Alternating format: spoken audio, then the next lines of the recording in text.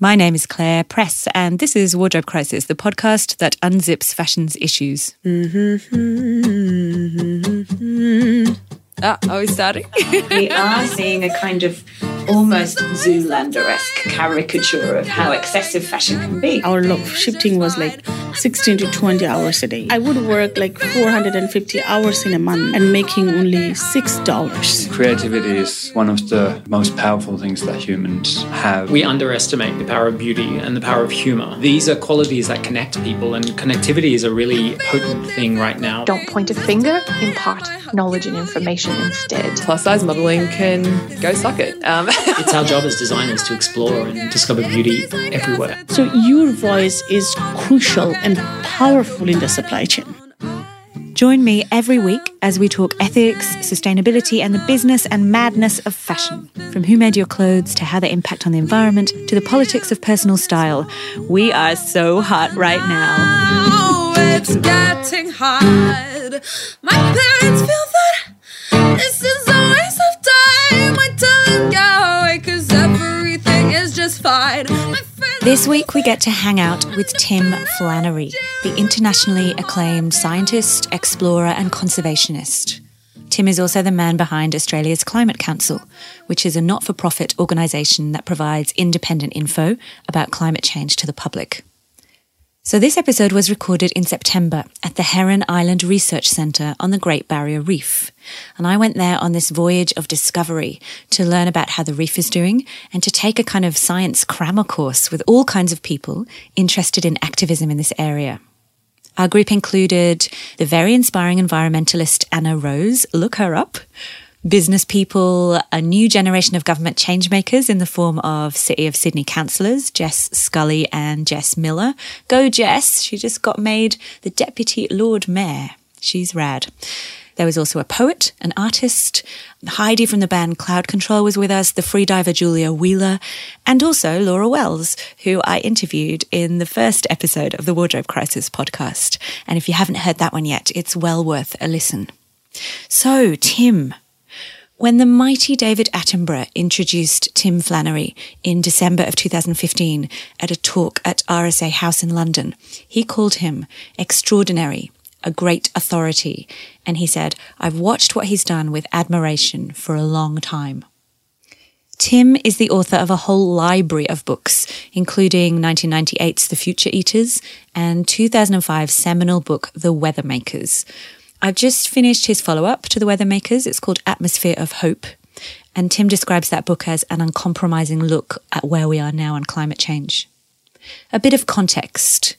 Greenhouse gases collect in the atmosphere like a thickening blanket, trapping the sun's heat and causing the planet to warm up. Protecting the world from very substantial changes in climate requires keeping global temperature rise to no more than 2 degrees C above pre-industrial levels. Even 2 degrees means substantial sea level rise, increased heat waves and extreme weather events, and, coupled with ocean acidification, a nightmare for the world's coral reefs. In 2015, at the Paris Summit, nearly 200 countries agreed on the need to cut greenhouse gas emissions and keep warming below 2 degrees, or better still, below 1.5 degrees. Okay, so here's some not-so-fun facts. We're already committed, thanks to previous and current emissions, the effects of which will be felt in the future, to 2 degrees. Now, the Trump administration has announced it will pull out of the Paris Accord. The US produces about a quarter of the world's emissions, but Australia is no angel either. Australia is one of the largest emitters per capita, and it's actually the 13th largest greenhouse gas emitter in the world. We're also, hey-ho, massive miners of fossil fuels. The emissions from Australia's coal resources alone, if fully developed, would consume 2/3 of the world's remaining carbon budget. So, of course, we'll switch to renewables, right? Makes sense. Someone please tell our Prime Minister, Mr. Turnbull.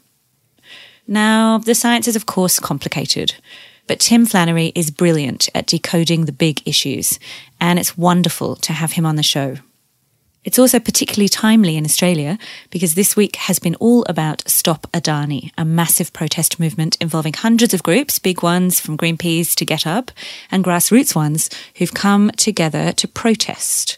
Adani's proposed Carmichael mine in North Queensland is right next to the Barrier Reef. It would be Australia's largest coal mine and one of the biggest coal extraction projects in the world. The links to global warming are obvious, but it also has direct impact on the reef through dredging to expand the shipping terminal at Abbott Point and things like coal dust pollution of the reef itself. Please check out the show notes for the full story. So what's all this got to do with fashion? Heaps! I could tell you about the Stop Adani earrings that Laura Wells bought from House of Dizzy, or about We Are Handsome swimwear collections inspired by Save the Reef.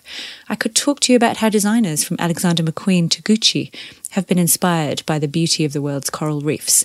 Or I could talk about how fashion is a major global polluter and actually a significant emitter too.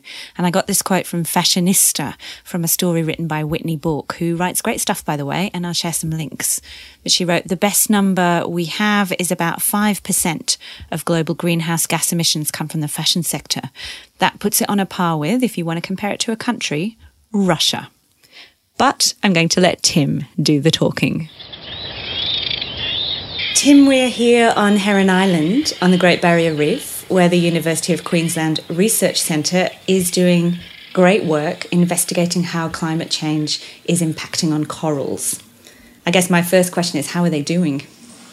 Well, the corals aren't doing very well at all. They are probably the most vulnerable group of organisms on the planet. And part of what makes them vulnerable is that they have very narrow temperature tolerances for the little algae that feed them in their bodies.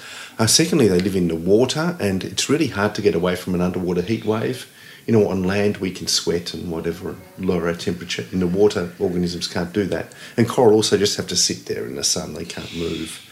So they are really a vulnerable group, and they're not doing well at all. In fact, there is debate in the scientific community about whether if the warming continues, whether we'll have coral reefs in future. I'm reading your powerful book, Atmosphere of Hope, right now, your follow-up to The Weathermakers, 10 years later. The word hope is in the title, and yet in that book, when you're talking about the fate of the reefs, you actually refer to them as being part of a living dead ecosystem. Yeah, that's unfortunately for many of the reefs that we're familiar with today, including the Great Barrier Reef, we're seeing really big impacts. I mean, if you go back to the wonderful photographs that were taken at the end of the 19th century by Saville Kent, one of the great researchers here, you can go back to the very same place he stood, and there was a vibrant living reef photographed, exposed at low tide. Today it's just a rubble field. And again you see the same thing. So up till 2012, about half the coral had died, and we've seen big impacts since then. Probably another 20 to 30% have died since then. So the reef is really in serious trouble. Before I get you to decode a little bit more of the science around exactly why this is happening, I want to just address the question that may be in some of our listeners' heads right now, which is, okay, this stuff is important, but what's it got to do with fashion? And I said that to you before, Tim, when I said, is it fair to say you're not a man of fashion? Well, I'm sadly not a man of fashion at all. Ask my wife, she despairs at times. But I tend to wear things until they fall apart, which is terrible. Which is good eco stuff, though, because you're adding longevity to your garments. Yeah, no disposability. True. Yeah, it's true. And, I don't know. I mean, I do take care of my body. I try to do that, although I'm not perfect at doing that. And I love that line from the ancient Roman writers. I don't know whether you remember the Gracchi brothers, who basically saved Rome at a certain point in their history. Their mother was well known as the least fashionable matriarch in Rome, always wearing boring stuff. And when anyone ever asked her why she didn't dress up in all the jewellery and she could so easily afford, she said, "My children are my ornaments." That is amazing and beautiful. I've never heard it. Yeah. So that's always impressed me. Yes. Yeah. Let our children be our ornaments. Yeah. But I mean, the obvious answer to why we're addressing this when we're talking about that jumping off point of the fashion space is that so much of Australia's style language is deeply embedded in this idea of our pristine natural environment, our amazing beaches, and our crystal clear waters. I mean, there's countless magazine spreads that have been photographed so beautifully on our beaches, and so many of our swimwear and surfwear labels are absolutely inspired by and inextricably linked to our coastal lifestyle and our natural environment. I think Australia is sort of defined that way globally. It's not just fashion, it's our food exports are often, the clean green label is a very important part of that.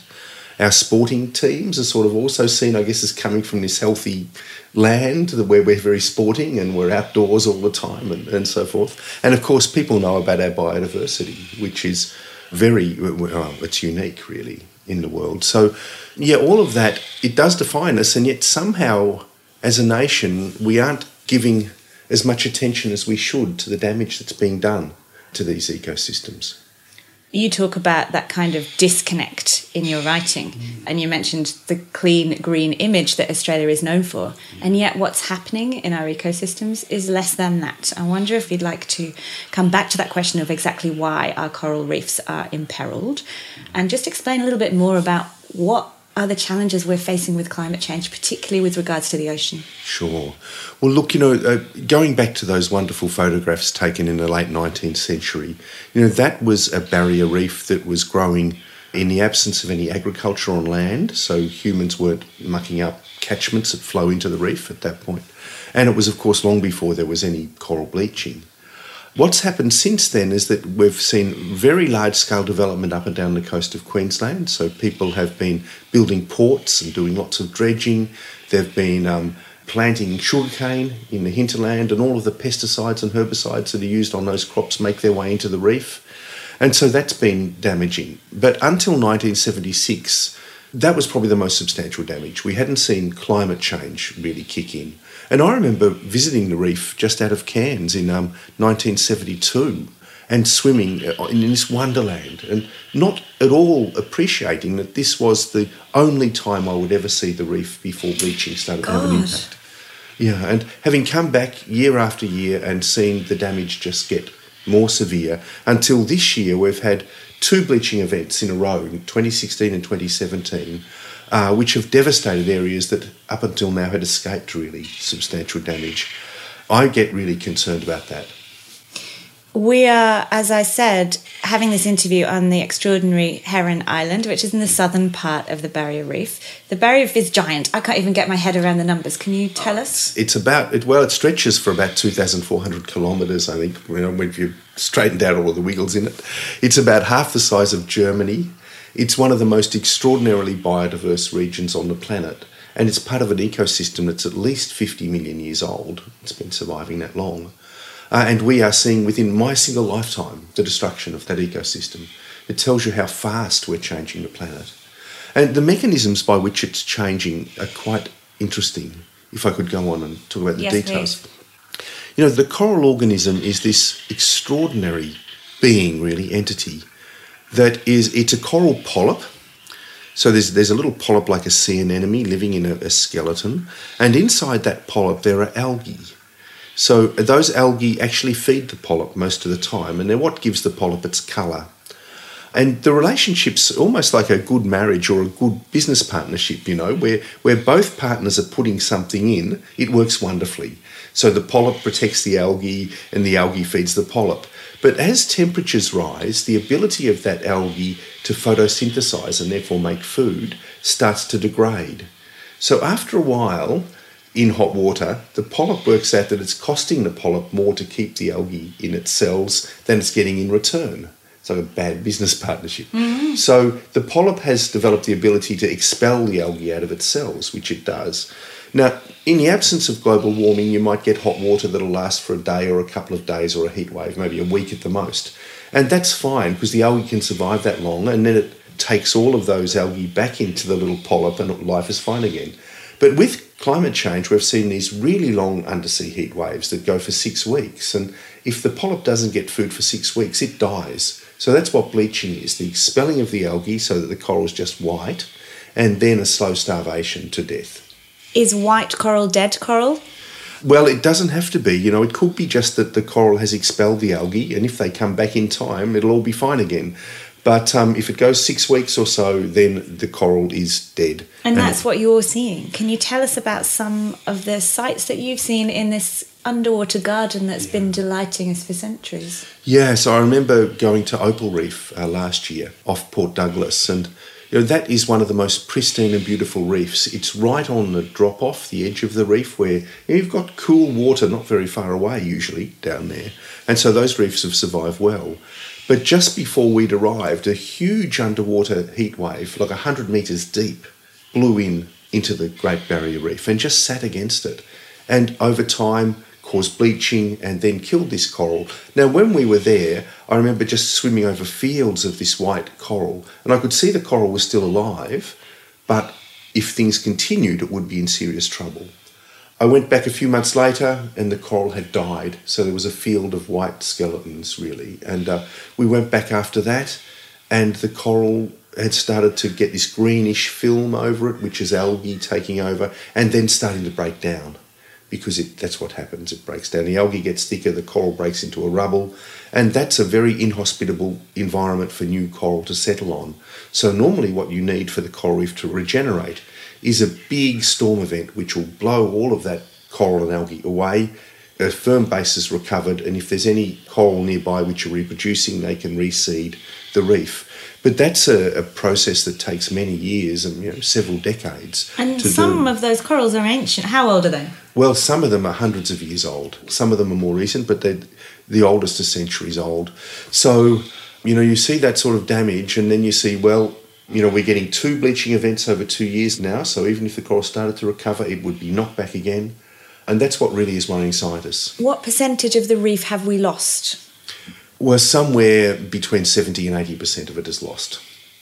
I've heard that before this moment, but when I first heard it, which was, only the other day preparing for this trip, I didn't know. I think so many people don't know the extent of it. I'd heard about the bleaching, but 80 or 90%. I mean, it's devastating. It is. Within my lifetime, even in the best scenario, it will never be the reef that I saw in 1972 when I dived on it. How does that make you feel?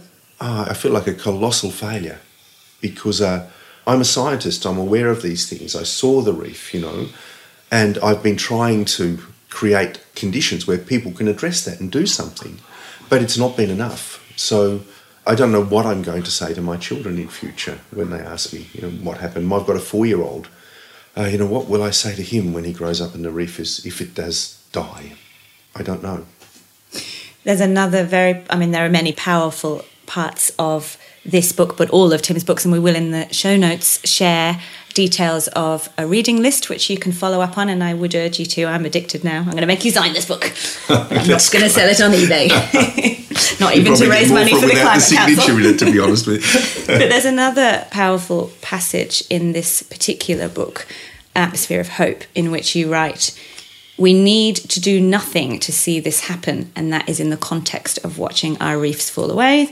But you're right, we need to do nothing to see this happen. It will simply occur if we go along with business as usual. And Australians alive today will see it. And then you go on to say, what happens to future generations? What will they think of us who allowed such a world to be? That makes me cry.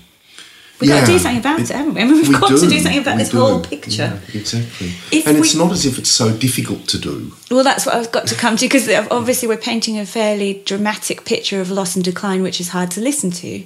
But we're talking about hope, and we are here with the Climate Council trying to figure out ways that we can communicate solutions or potential solutions. Tim, what can we do? Where should we begin? We've already made a beginning. We are now at a point where we can generate electricity more cheaply from solar and wind than we can from coal, which is great. Within the next 10 years, it looks like we'll be able to build and generate electricity from solar and wind cheaper than we can just operate old coal-fired power plants. And just to clarify, global warming is a result of... It's burning all that coal, it's burning all that oil. I mean, if people had some sense of the vast volumes of fossil fuels we're using every day, I think they'd be horrified. Can you give us a sense of how much that is? Well, we put about 50 gigatons of CO2 equivalent into the atmosphere. And one way of thinking about it is to say, well, how many people would we need to put into the atmosphere to make 50 gigatons? You'd need to put the whole population of the planet into the atmosphere twice over to make up that number. Another way of thinking about it is, well, how many trees would we need to plant just to take 10% of that volume out of the atmosphere? You'd need to cover an area the size of the United States in forests to do that. So we're talking about these huge numbers, which is why we must really phase out fossil fuel use in the next couple of decades. To what extent are fossil fuels the culprit when we're looking at pumping out levels of CO2 into the atmosphere? They're about 9/10 of the problem currently. Yeah, somewhere around that. There's some comes from agriculture and other sources, but the great majority is really from the burning of fossil fuels for various purposes. So, Tim, just to clarify for those who might be quite new to this conversation, what exactly happens when we pump more and more CO2 into our atmosphere? What happens when the climate changes and gets warmer? Yes, okay. Well, let's start with the basics. So you've got a lump of coal, right? You feed it into a coal-fired power plant and burn it, and the carbon in that coal combines with oxygen to make a volume of CO2 which is nearly 4 times larger than the coal that went in, because the oxygen's heavy and big, so it goes up. So it goes up into the atmosphere, and it will sit in the atmosphere for a century or more if we don't get it out. And while it's up there, what happens is heat radiation comes from the sun, hits the surface of the planet, turns into a longer wavelength of heat, and it then, the CO2 molecule sort of vibrates as that heat energy hits it, and it reflects some of the heat energy back to the surface of the planet. So it acts a bit like a blanket. You know how a blanket interferes with the heat energy we're radiating out of our body? It tends to trap it and then allow the heat to come back. It's a very similar process. It's a slow process. It's more complicated than that scientifically, because that particular aspect of it warms the temperature a bit, but then the warmer air can take more moisture in it, more water vapour in it. And that water vapour is a very powerful greenhouse gas. So increase the amount of water vapour in the atmosphere and you really have a big engine for change. You speak of this in terms of absolutes, and we know that the scientific community is sure that the planet is getting warmer and that global warming is happening. And yet, there are still some elements in society, there are people in our government who don't believe that climate change is a thing. I know. Well, there's people who still believe the Earth is flat. There's people who believe that we never went to the moon. I mean, you can never convince everyone of anything. And in some ways, that small percentage, that less than 10%, we have to move on from that. And people can look at the risk on the balance of probabilities. We're now at a position where we say, okay, the risk of not doing something is pretty big, right? If the scientists are right. What's the cost of doing it? It's actually cheaper now to do it. It's cheaper to generate electricity from solar. So why aren't we doing that? Why aren't we moving to electric vehicles, which are getting more cost competitive? Why aren't we moving to concentrated solar thermal technologies for industrial heat? All of these more natural processes that don't involve all the downside of using fossil fuels. It seems to me a no-regret strategy now. Tim, I just want to touch briefly on the work that the Climate Council does and the establishment of the Climate Council, which basically grew out of Tony Abbott's government firing you. That's right, yeah. How'd that go down? Well, the Climate Commission was established by the Gillard government, and we had, you can imagine how radical we were. We had the ex-head of BP Australasia on our board, as one of the councillors. We had an ex-head of Prime Minister and Cabinet. These are hardly radical people. And we were just charged with going around and talking to people about the science of climate change and the consequences. Presenting the facts, which is what we did. But this was intolerable to some.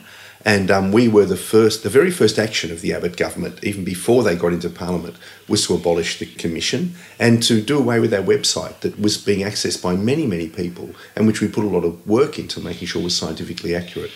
So at that stage, you can imagine these radicals saying, oh, well, let's do something, which I was amazed actually at the support we got from every councillor to go out and say, well, let's keep doing this work. Let's set up a new entity to do it. And but you didn't have any funding.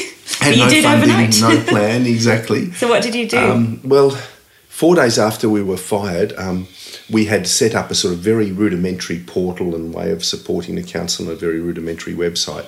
And so we went live and just said, look, we're still here. We want to continue the same work, the same group of people, but we need some public support. And that work is to make the science available about climate change, not to put out opinion pieces or to take a journalistic role, but simply to disseminate the facts and the science around climate change so that other people in the community, be they journalists, schools, be they anyone interested, can access it. That's right. And it just, science is complicated, so it does take a special skill to retain the accuracy while you simplify and make it science is so complicated. I'm like, what? Half the time in this conversation. So that's what we do. That's our core business. So It was successful. You know, we had $1 million within a week, I think. So you actually crowdfunded the establishment of the Climate Council. That's right, and no one had done anything like that before at that scale and for a permanent thing in Australia. So it was an eye opener for me. Thank heavens I had a number of younger people working with me, and the first thing I did was appointed one of those younger people to be my boss, who's Amanda McKenzie, a young woman in her 30s, and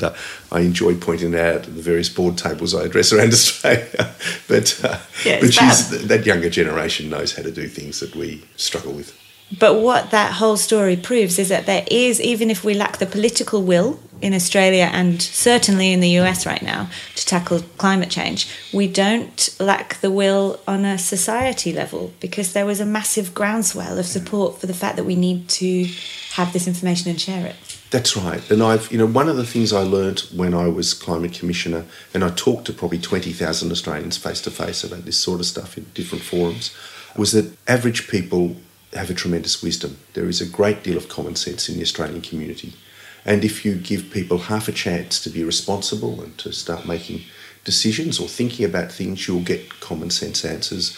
So I do have that great faith. I think politics is misrepresenting and dividing us on these issues in ways that are completely unnecessary.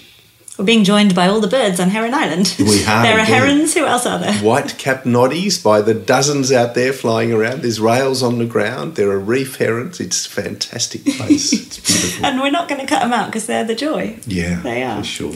I want to talk a little bit more about what, in order to try to humanise this so that people who aren't necessarily engaged in the science can understand why this stuff matters to us beyond the fact that it's very nice to have a cover of Vogue shot on one of our pristine beaches. If our reefs die, we don't just lose beauty in the garden under the water or biodiversity. What else do we lose? And I'm thinking about coastal erosion. Well, there are so many things. I mean, the first thing we lose is a $5.6 billion a year tourism industry. And second is all of the fisheries and associated benefits that come from marine resources.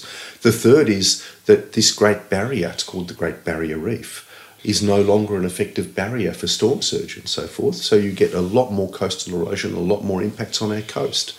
The cost of remediating that is beyond calculation. It's enormous. So there is so much to lose. But beyond that, I mean, don't every one of us want to leave the world a little bit better place than we found it? Isn't that a common human aspiration?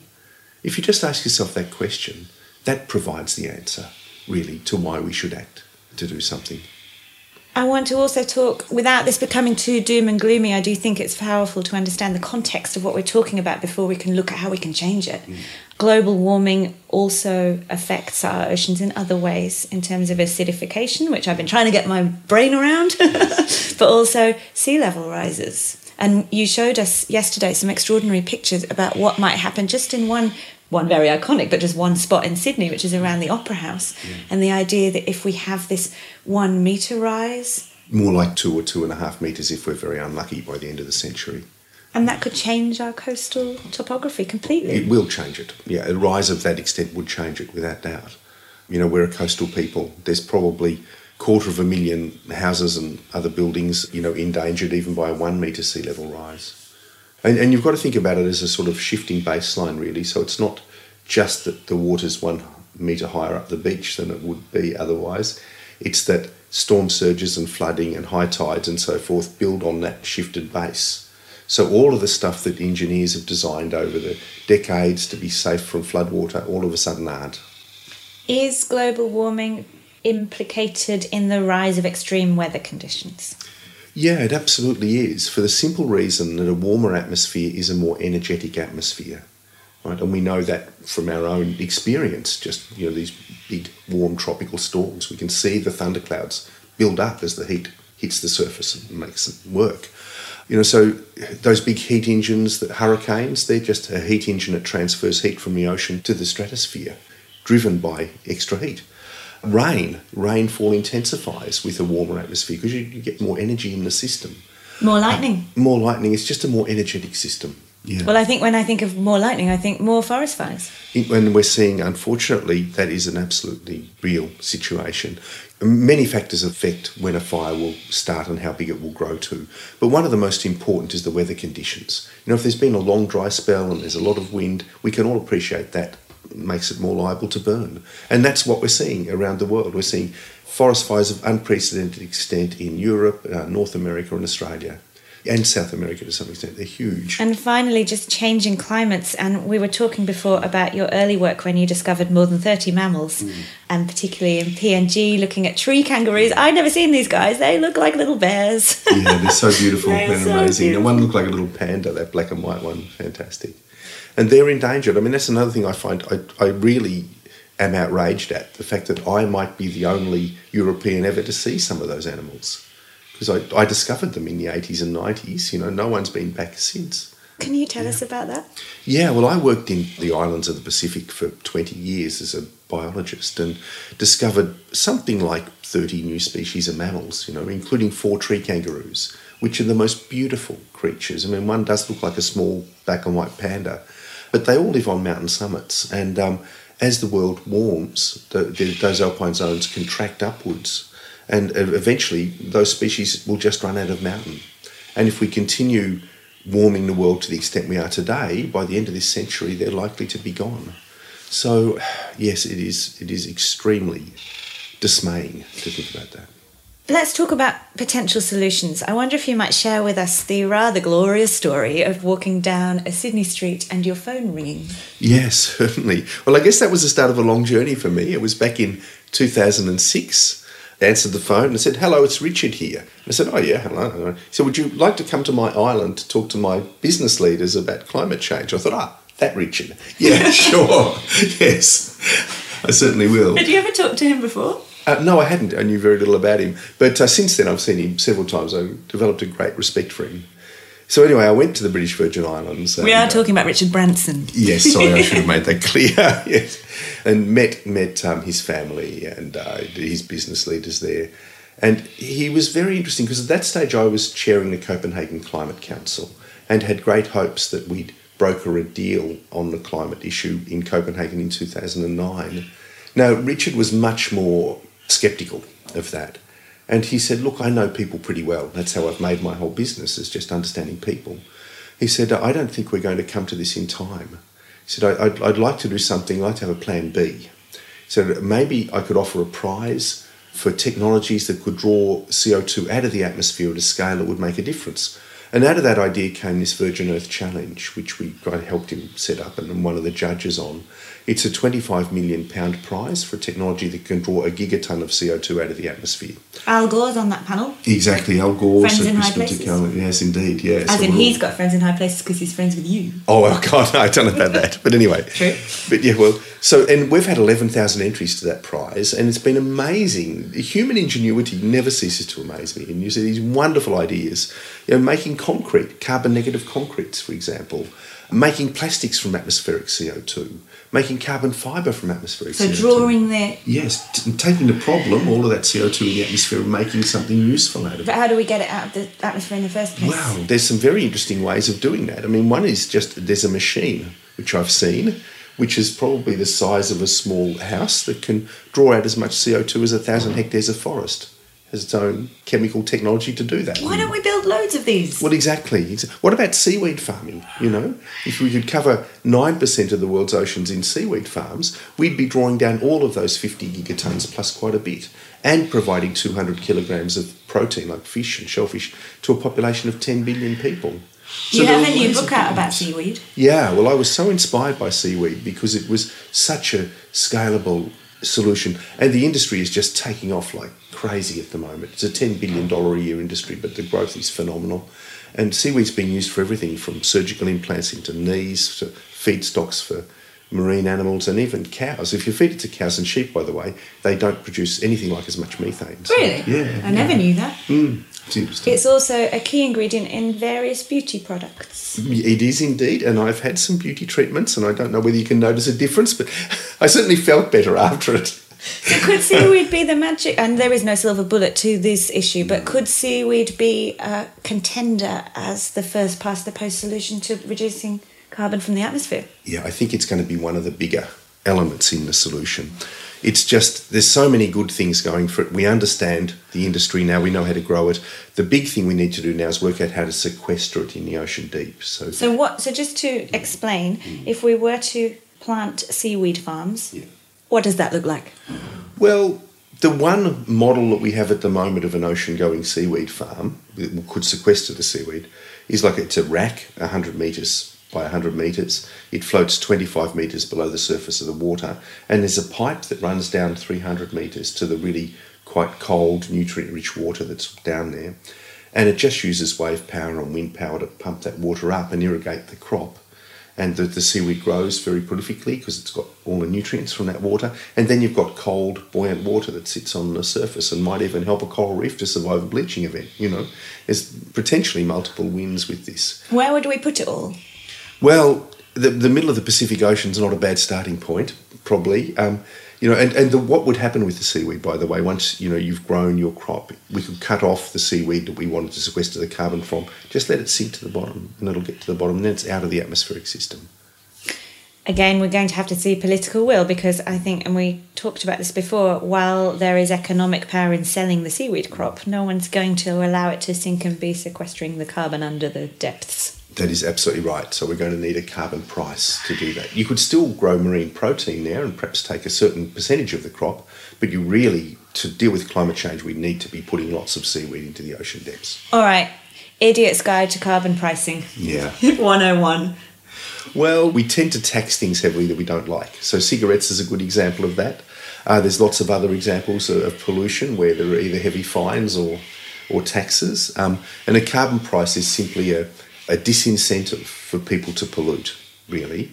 And you could use that carbon price or some of the money from it to pay for people to get rid of some of that pollution. We had a carbon tax. Yes, we did. Yeah, it was very successful for 3 years. And within 9 months of it being abolished, we'd lost all of the gains we'd made, sadly. Is that word tax part of the problem? And we talked before about semantics and the way that people don't like to buy into an idea that seems to be personally limiting their ability to prosper or to have a nice time. And tax is one of those words people don't like. This is a profound misunderstanding, because tax actually gives us the ability to prosper. What we do when we pay our tax is to collectively pool our resources to do things and build things that we really need as a community. We wouldn't have schools, hospitals, roads without tax. I don't know where this idea that come from the tax is a bad idea. I think governments need to be highly accountable, and I would actually much prefer individual taxpayers to be members of citizen juries that would determine how we spend our tax and how much we raise and where we'd raise it. But we cannot have a civilization without tax. Do we need to rethink... This is such a big question, are you ready for this? But do we need to rethink the way that we structure our whole political system in order to get this show on the road? Yes, what we need to do is decouple the, I suppose, money from politics, really. And imagine this, let's take this as a scenario. Say you or I decided to stand for Parliament at the next election and say, I'll stand on one basis only. I'll only do it for 3 years. I won't take any entitlements, as they call them, and I'll only have one item on the agenda, and that is to pass a law which says that every financial decision that goes through this Parliament has to be passed through a citizen jury who will actually make the decision, and Parliament will stamp that decision. So citizen juries could be 50 or 100 people who are empowered to have anyone appear before them. They can sit for a month if they want on an issue, and given some latitude to decide how that money will be spent. You get a far better outcome. And if we stood like that, you say, I wouldn't vote on an issue in Parliament unless I had a jury decision to implement. God, I mean, often when we talk, just to bring this back to something I understand is the kind of fashion space, and we talk about how you need creativity to be able to produce great collections or great change in the industry.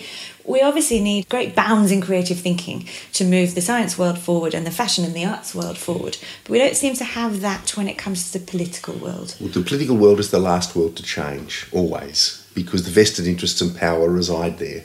So change will be resisted. You look back in the 19th century to see what happened with the slavery debate in Britain or the universal franchise. I mean, how many people were jailed for suggesting we all actually needed an equal vote? How many women suffragettes were mistreated and jailed or fined for the same thing? So they're the last people to change.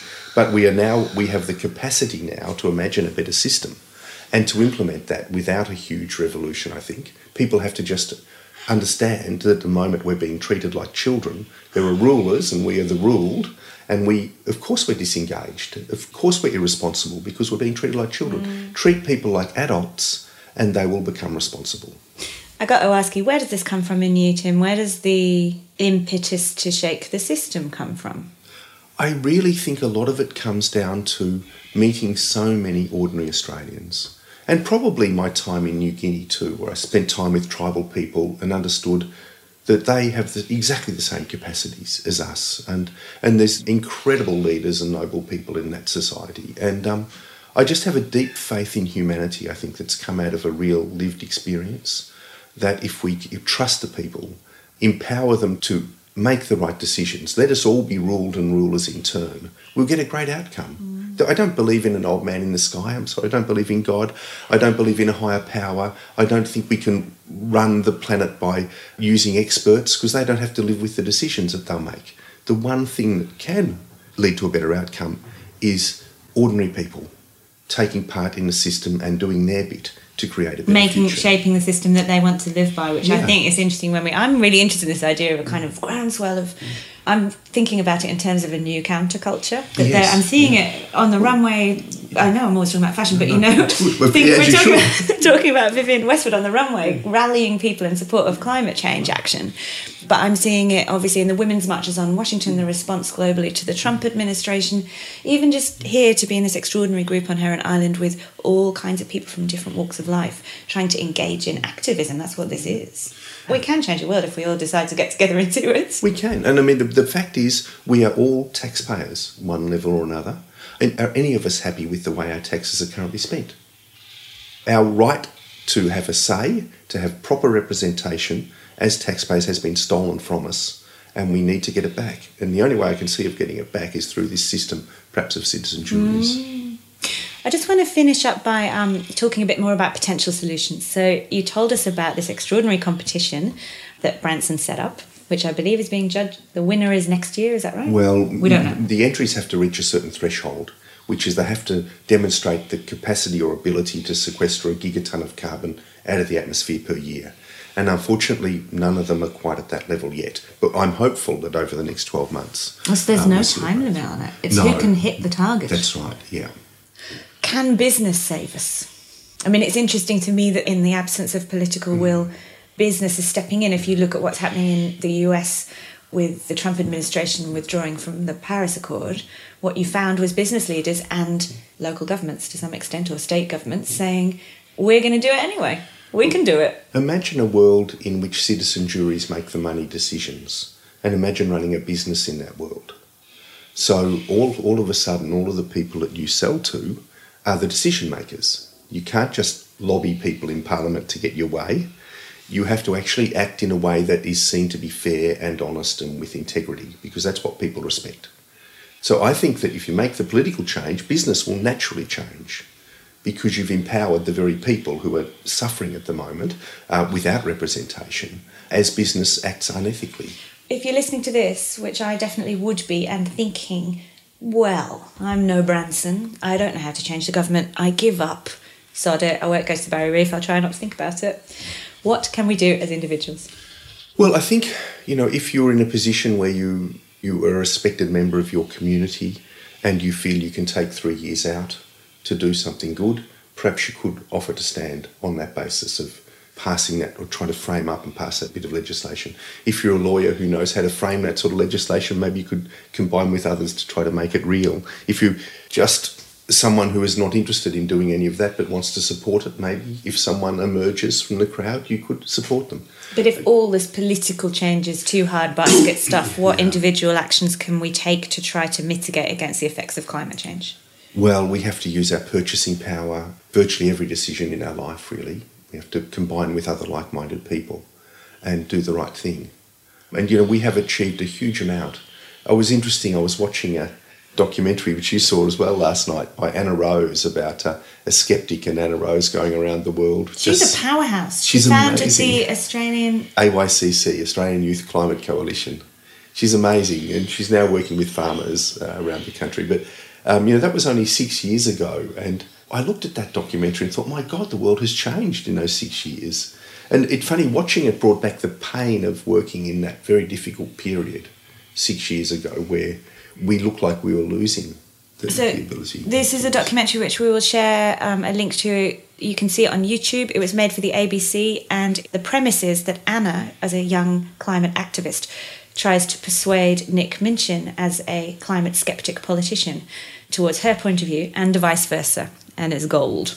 Yeah, it is. And it takes you right back to that terrible world of pre-Paris, really, how difficult it was. When more people were sceptical, when more people were saying maybe it's not getting hotter in here. Yeah, that's exactly right. Just denial. Denial was the big thing. You don't see as much of that now, thank heavens. So back to that thing, like, what can we do? Is it about, okay, use your dollar for good, but is it as simple as... I mean, I battle with this idea that it's very difficult not to be overwhelmed by giant issues like this when you feel powerless. And I know that people will listen and say, well, I care about this. What do? I don't have the wherewithal to go and start my own political campaign. What can I do? I know hints and tips are so lame, but in this context, I think that'd be good. So is it about switch to renewables yourself? Is it about carbon offset your flights? Is it about don't fly? Is it about... It depends so what much. Is it? Depends so much on people's individual capacities. If you're a student who's living on a very meagre stipend and, in student housing, you can't do much. I mean, you might be able to take your own LED light globe and replace the one in the ceiling and take the LED light globe with you when you go. So you can't do a lot with your purchasing power because you don't have much. But you can be a great activist and do things and imagine things and implement things that older people can't. If you're an older person and you do have that discretionary income, then maybe you should get solar panels on your roof or buy a hybrid car or whatever you can do. But ultimately, we have to ask ourselves, what is right? What is the right thing to do? And I think if you ask yourself that question in context of your children and future generations, you'll find things. You'll find ways within your capacity to make a contribution. I actually do like that idea that we can all be activists. The word activist has sometimes been a sort of slurred term. It's a grotty, left-wing loony trying to annoy everyone. But I'm embracing that term. I like to call myself a fashion activist these days because I think there's great power in it. It's a cool thing to be. And if we can make it cool, and that's back to fashion, but if we can make this stuff cool, more people will want to copy, which is good, right? The question to ask, you're absolutely right. The question to ask is who's trying to make you apathetic? Who is it that wants you not to be an activist, but to be an apathetic, just passive consumer? And if you ask that question, you'll probably find you'll become an activist because people are trying to abuse your perhaps naivety in some ways or lack of thought about stuff. And the forces that be want to use you to maintain their grip on power and the world as they want it shaped. I will just ask you, how would you define yourself if you had to pick a word? I mean, you do so many things. Well, I'm an ecological historian, so I'm interested in the world, but I'm also... I suppose I'd call myself an anarchist in the true sense of the word, not these corrupted senses we have, but of someone who believes that humanity has a real value and that people working together can do amazing things, that we don't need a power structure involving nobility or, the ultra-wealthy or whatever to lead us, that we ordinary human beings can do a lot. And protector of the tree kangaroos. Yes, and indeed, yes. Well, and thank heavens I've been able to do a little bit in that area as well. Thank you, Tim Flannery. Thank you. Oh, it's getting hard. My parents feel that I'm different. I tell them all that they are wrong because I love you. Thank you for listening to Wardrobe Crisis. To learn more about our guests and the issues that we've spoken about today, hop on over to my website, which is clairepress.com/podcast. You can get in touch there and I really hope you will. I'd love to hear from you. And you can also find links to my social media. And finally, if you're enjoying the show, please head over to iTunes and subscribe. You know what they say, first in, best dressed.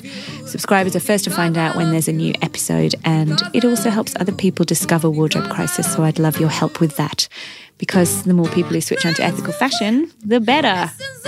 Music is by Montaigne. She recorded this special acoustic version of Because I Love You, which is from her Glorious Heights album, especially for Wardrobe Crisis. How good is that? Thank you, Montaigne.